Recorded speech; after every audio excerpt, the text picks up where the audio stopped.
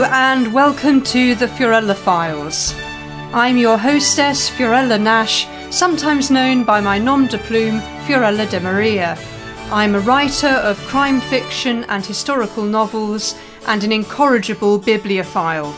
It's wonderful to be making a programme on pretty much my favourite subject, books. On my show, I will be introducing you to books, classical and contemporary, that you must read, should enjoy reading, or should not touch with an 11-foot barge pole. Once a month, I will also be doing my special edition children's book show involving younger reviewers talking about and sharing their favourite books. This week, I have 3 absolutely fascinating books to share with you.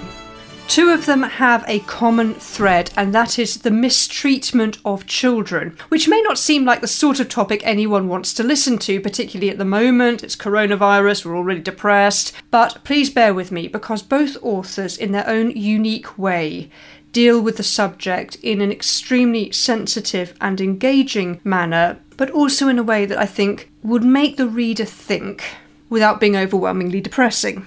My first book is a searing indictment on Britain's adoption system and care system, written by an acclaimed poet, and it looks at what happens when a child is left entirely alone in the world. My classic is one of the greats by one of the greats. In my opinion, this is one of Charles Dickens's greatest novels, which I've only recently rediscovered. To finish with a sumptuously beautiful book, based on a very puzzling real-life situation. It's a bit of a historical whodunit. Takes the reader through the decadence of France's Belle Époque to the final days leading up to the German invasion of Paris. Now, I personally knew very little about the Belle Époque before I read this book, and I now feel as if I could quite happily flounce down the Champs-Élysées in a beautiful dress and just fit in. So, our first book, my non-fiction book of the week, My Name Is Why, by Lemn Sissay. Now, I won't go into a lot of detail about Lemn Sissay's background because this book is a memoir, as the title possibly suggests. It came out last year and it has been a bestseller. When I first saw this book, my first thought was, this is yet another contribution to the grossly overweight misery literature genre. Everything about the book at a first glance just reeks of mislit. You get the photograph of the little boy on the front cover, clearly an old family photograph. It quickly becomes clear this is a tale of a terrible childhood. So my first thought was, here we go again, it always rains in Limerick, and everybody's daddy's an alcoholic, and everybody's mammy is dead.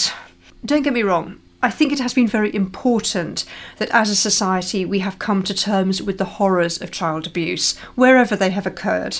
And I also believe that the failure to talk openly about abuse has been a contributing factor to the perpetuation of that evil, and the failure of pretty much every institution involved in the care of children, including, of course, the Catholic Church, to come to terms with it. So I certainly don't think that the subject of child abuse should be brushed under the carpet by any means. However, there are ways and ways of dealing with a harrowing subject, and I have not been impressed with a lot of the mislit memoirs that have come my way over the years.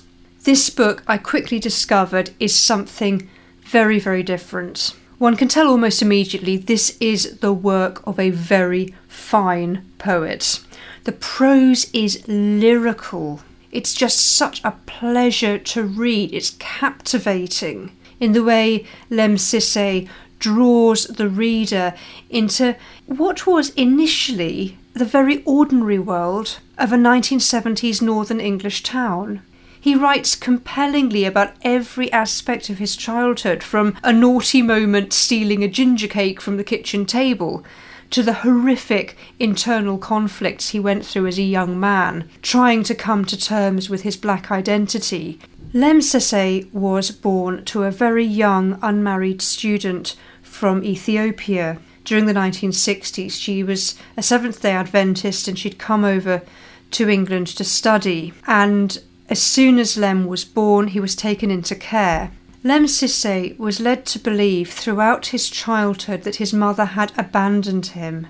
Much later, when he appealed for his files from the social services, he discovered that she had never wanted to part with him. She had written to the social services begging to be told how to claim her son back, and every possible obstacle had been placed in her way. We hear so much about the horrors of the care system in Ireland, where children were forcibly adopted, taken away from so-called unfit mothers because they were young, because they were unmarried, children left at the mercy of